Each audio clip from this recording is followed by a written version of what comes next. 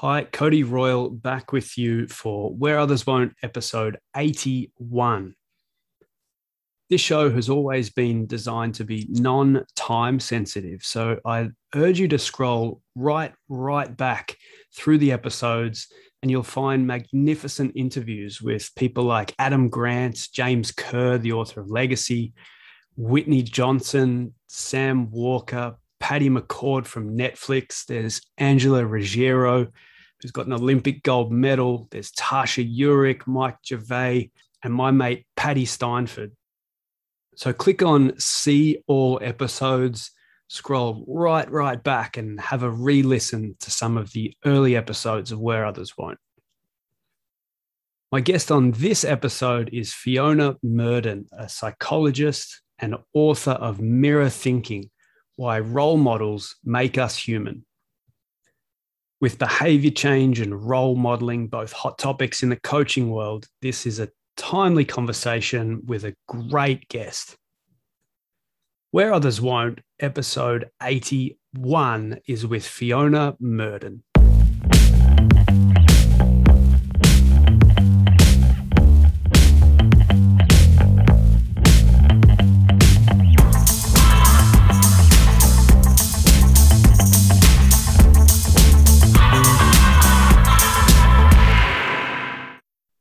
Fiona Murden, welcome to Where Others Won't. How are you? I'm good, thanks. Really good. It's great to be here. Thank you for having me. No, not a problem. I love the 20 minutes before you hit record and where you just jump straight to friendship. Yeah, definitely. I wish I had captured some of what we were talking about, but really excited to have you on, particularly around the book that you've just written, your most recent book, but also really something that has come into our world in coaching more recently around role modeling. But you've kind of come at it with a really unique angle in that you're talking about the mirror neuron. And in your marketing around the book and in the description, you kind of talk about it as this thing that's really impacts us all the time, but we've never heard of. Yeah. So tell us what it is. What is the mirror neuron and how does it impact us? So the mirror neuron's really interesting as a sort of concept. It was found in Parma, Italy, by a researcher called Rizzolatti, and they were actually looking at monkeys and trying to understand the fine motor movements of their hands. And one day they were sat eating their lunch and they weren't doing anything with the monkeys, and the monkeys were sat there. It's awful because you think of the electrodes in their brain, but we won't go there. And the monkeys are sat there not doing anything, but they noticed activity in the brain of the monkeys. And that activity related to the experimenters lifting their lunch to their mouth and putting it in their mouth. And so the monkeys weren't moving, they weren't doing anything, they were just watching. And that they then termed as the mirror neuron. So it's a neuron that enables us in the brain to watch without doing. And because of that, it helps us to learn, but it helps us to learn everything we know, from how to behave in social situations, how to speak, how to walk, how to talk, how to anticipate what's happening next with someone. It helps us empathize with people. It's really at the root of everything we do, because it's this capability to read, to observe, to translate and understand it in our own world, and then repeat things. So this is really kind of, I guess, always active, is it? So it's always scanning and taking in that information, and we essentially learn it through other people doing it. Yeah. So we're constantly, like you say, we're constantly scanning our environment, depending on where our concentration is, for tiny little iterations and nuances of behavior that we then pick up and incorporate into how we behave.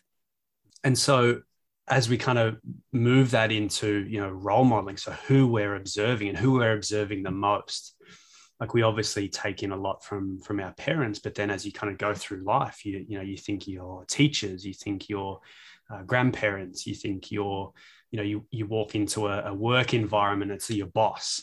And Yeah. in a sporting environment, you're observing the coach the most clearly.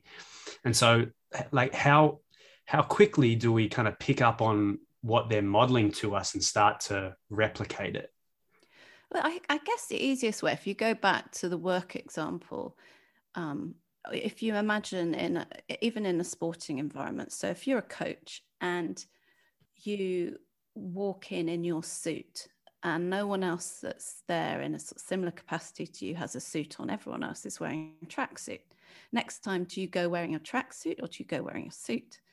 It's just a very simple example where we think, well, that's not what's done here. We won't, but there's also things that we don't notice, like tiny nuances of, we notice that maybe someone holds the door open, whereas we're not used to holding the door open. So we think, oh, we better hold the door open. And 95% of our cognitive activity is unconscious. So huge amounts of this is going on without us realizing. And what's interesting, what you said there, is that parents, yes, they are fundamental, or our core caregivers are fundamental to shaping us. And then we look at teens and we see how they're influenced by what's going on around them. But we forget that as adults, things are still influencing us and we're still conforming to the world around us. It's funny because I wrote something in the Tough Stuff about this concept without actually knowing what it was. But I was talking about how, your presence as a coach impacts people whether you know it or not. And so, the example that I give to people is, and when you say it like this, people realize it's like when the CEO kind of walks onto the floor of the office, you sit up a little bit straighter and you might actually do your tie up for the first time in 2 weeks. And you might enunciate your words differently. And like a coaching example is the players lift their weights a little bit harder when you're in there, where there's kind of a bit of tomfoolery going on when you're not there. And as soon as you enter the environment and they know that you're there, there's just a little bit of extra effort. And that's that kind of unconscious element that you're talking about, is that this is kind of always going on regardless of whether we pay attention to it or not. Yeah, and it will have a bigger impact if someone has positional power. So as soon as you're in a coaching role, you have more responsibility, you have positional power. It's just a given. So whether you think that you're more important or not, whether you think that people should pay attention to you or not, doesn't matter, because they will. It's simple as that. Yeah. Talk about that power dynamic a little bit more, because this is, again, something that we're grappling with. And I like that you talk a lot about kind of the evolutionary biology behind all of this, and groups and in groups versus out groups and things like that. But, we're trying to, like, power is a dirty word right now because it's being used negatively in leadership. However, we can't deny the fact that it exists and it can be useful, and it is part of a group dynamic. And so just keep going on that kind of power dynamic and like how it's impacting us in those group scenarios or situations. So I think there's a nice example talking about CEOs. So there's someone who I've become very friendly with over the years, who's the chief exec of Doc Martens, and Kenny Wilson. And he'll always say to people, I don't think about what I have to do today. I think about how I have to be today. Love it. And he, he'll say, I've had years and years of leadership development. He worked at Levi's for a long time. They really invested time and effort in that development. But I don't think that's the case, A, of all leaders in anything, and B, of coaches. But another example I will give there is there's a guy called David Soul, who was a Scotland rugby captain. And he led Scotland to victory in the Grand Slam at Murrayfield in 1990. And, he is such a lovely man. He's calm, he's considered. You feel his presence when you're with him. He doesn't have to say much, but he's got a really strong presence.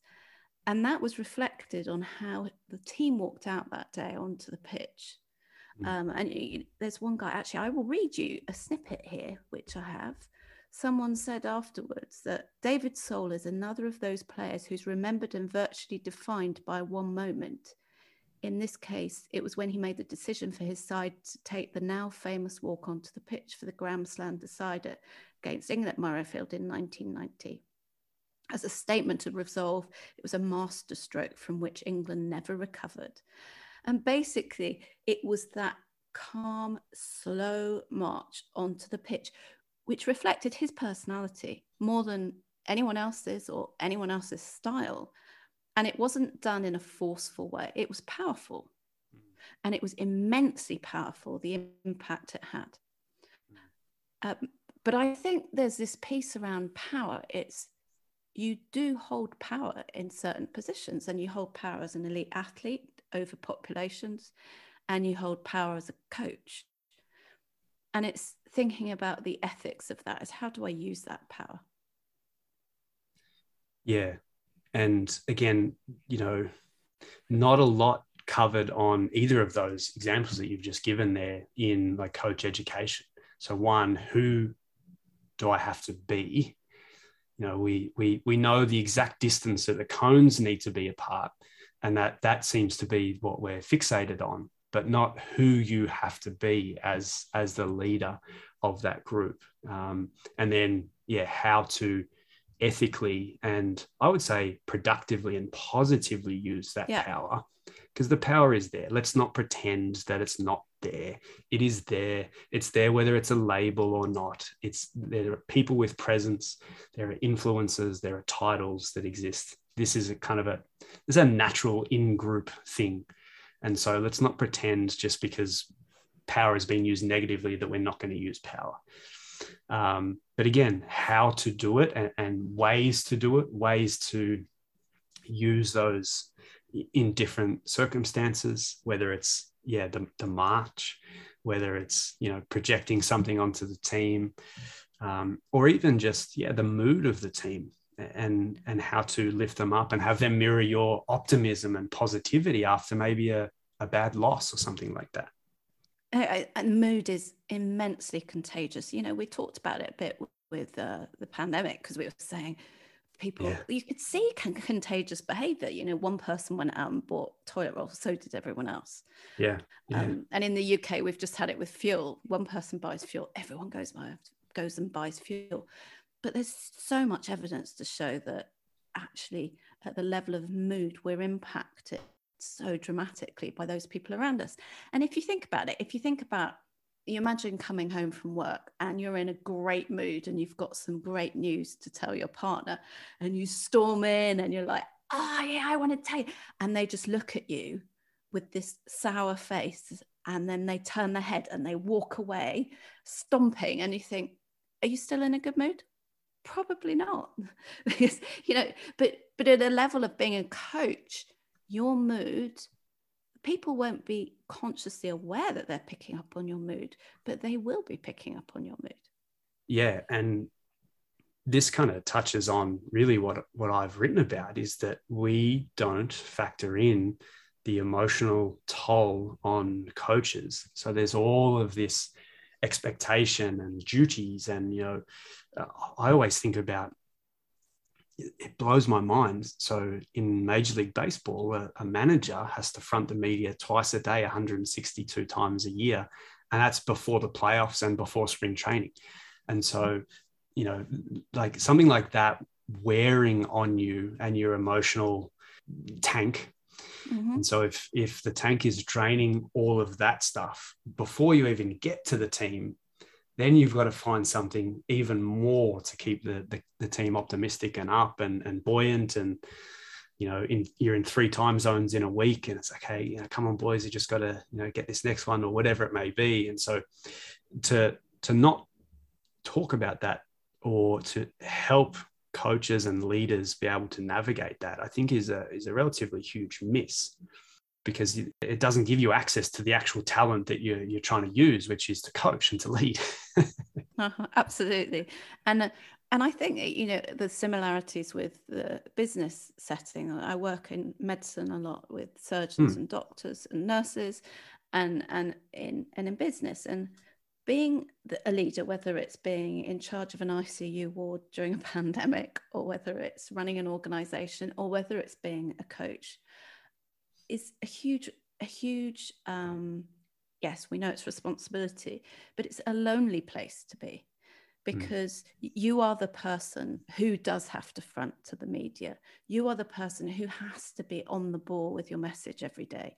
You are the person who people look to for direction, and the buck stops with you. And that's why, I mean, I mentioned before we came on about your blog, Coaches Need Coaches Too.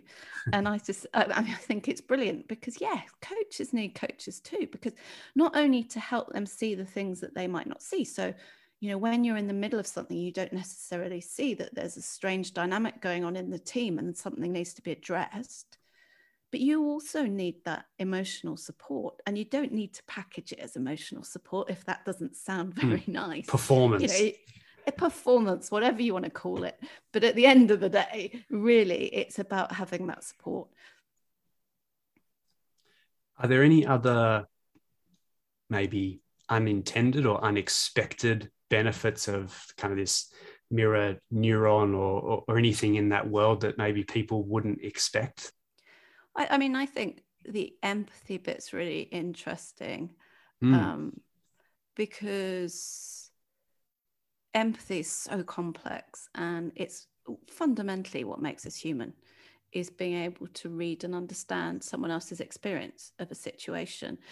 And as, say, for example, a sports player, you're looking at the opposition and you're trying to work out and anticipate what their move is and their next move and how they're feeling and how they're going to respond and what happens if you kick it that way or you hit the ball that way. So there's all those elements, but there's also the just day-to-day elements of connecting with other people.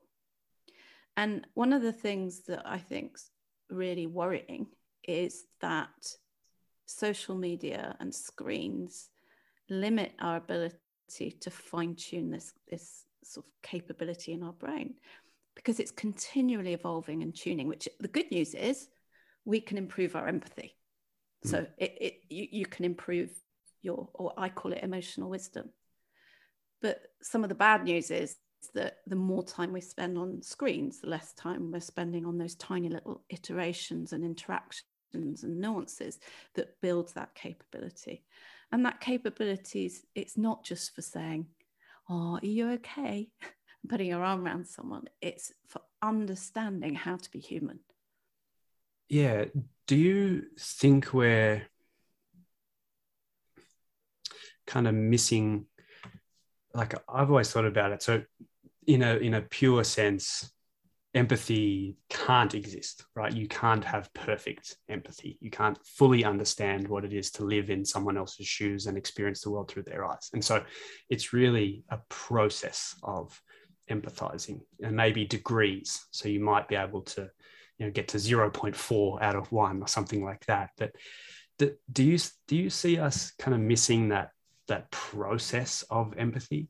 Like how we talk about it, right? We say you either have it or you don't, when really that's not true at all. It's the other way around. You have degrees of it.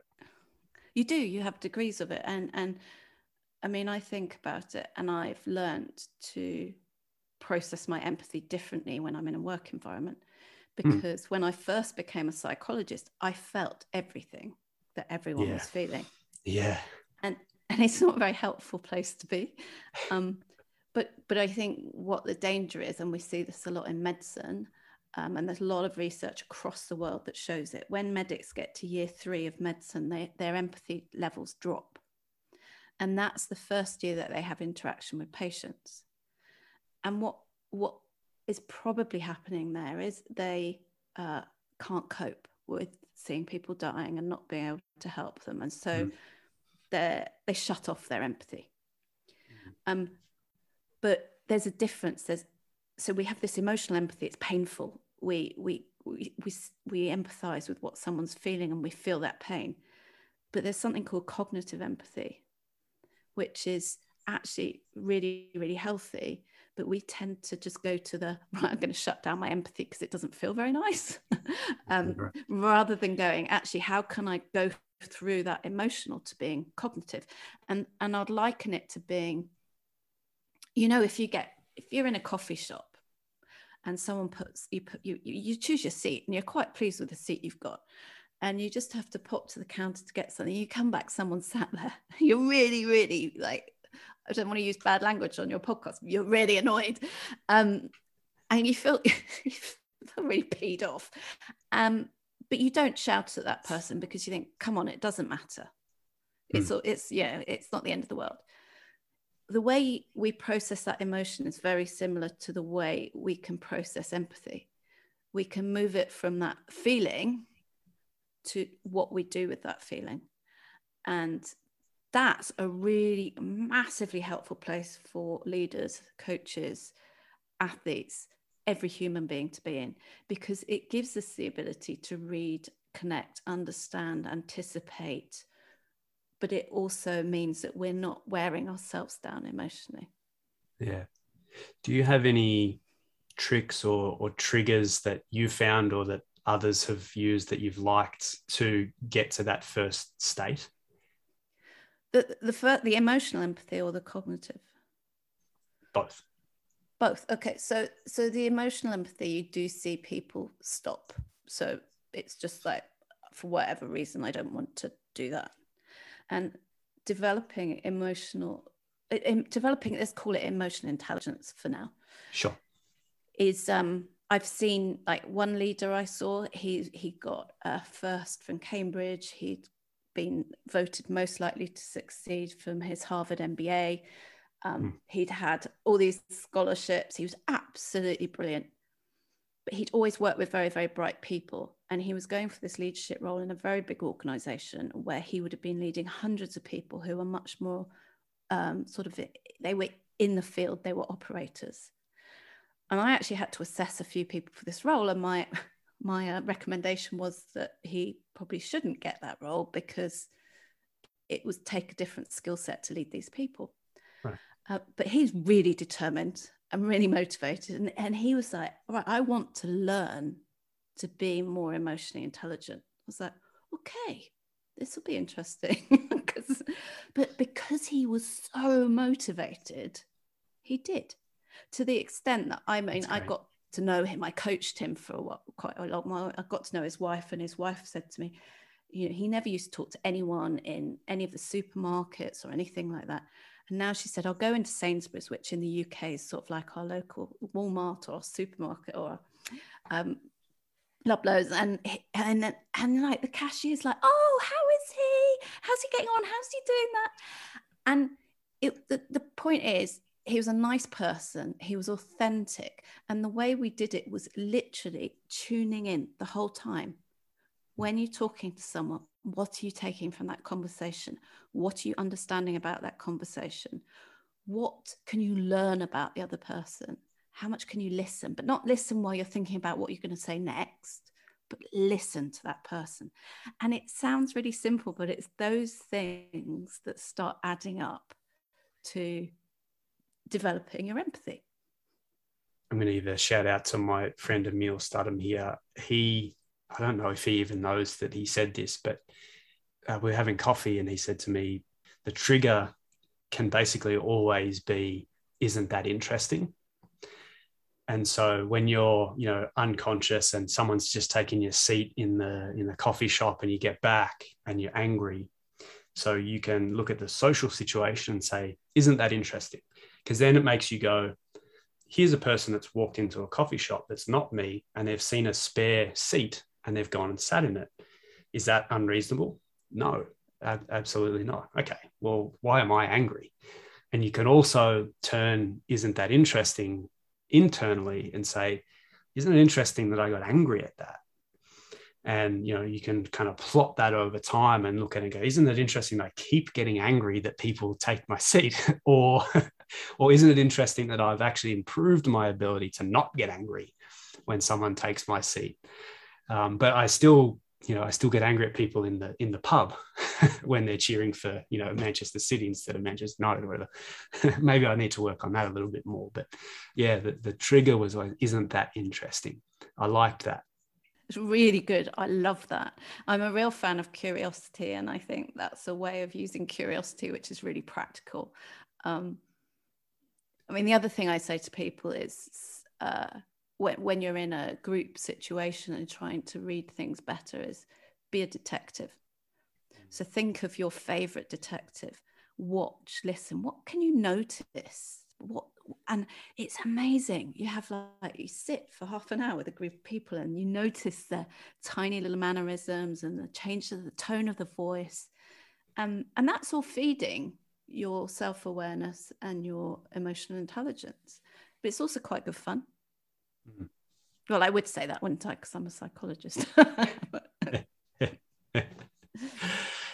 So keep going on that, the emotional intelligence in terms of groups, because one-on-one settings is quite different from picking up on the energy and the read and the instinct of a group. And, a lot of the coaches listening to this will either directly coach a group or, have been executive with a lot of people underneath them and trying to pick up on those cues to kind of get a sense of how is the group feeling. And I think that's it's a switch from looking at what strategy are we using, what technique are we using, how are we getting to our conclusion, to literally observing the emotion and the behavior of that group, quietly observing. It's not contributing, it's not interfering with, because as soon as you do that, the dynamic changes. It changes, yeah. Yeah, but it's quietly watching and specifically keep bringing your mind back to I am watching for the behavior and the mood and the emotion and how and when it changes. Because you might find that there's one person that inadvertently have been shutting down someone else and you've just never noticed it, not because you don't care or you're not emotionally intelligent, but because your mind was on what tactic are we going to use, or how are we going to meet our targets on time, or those sorts of things. So it has to be a conscious switch in what you're looking for.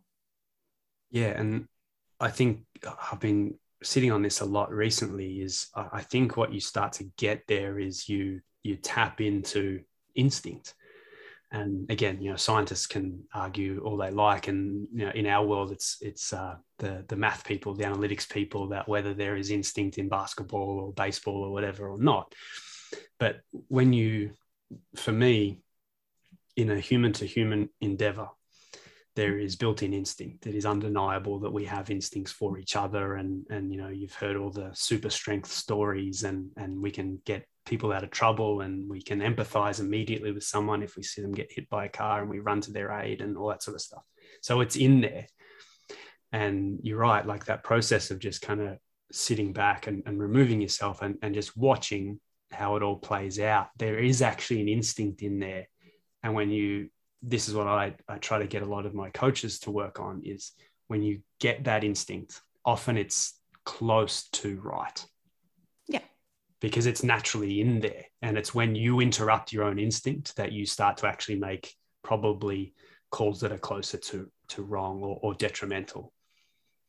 And if you look at that from a neuroscientific perspective, it's allowing your brain to concentrate on the right things, to then process the thousands and millions of situations you've been in throughout your life, which have trained your brain on this isn't right, or this is right. This tends to have this outcome, which you're not even aware of, but your brain will be working at. And on top of that, yes, there are things that are just, we're far more altruistic and pro-social. There's more and more evidence to suggest we're actually very pro-social as a species than we realize, but we have to allow ourselves to be like that and take a step away from the do. How does culture, and I mean international culture or country culture, factor into this in terms of how it kind of teaches us and how it impacts the behavior and kind of ideals of different people? It's massive. So if you look at a baby and a mother, the interaction between a baby and a mother in the West, and say Asian culture is really different. And that immediately starts changing the way a child develops.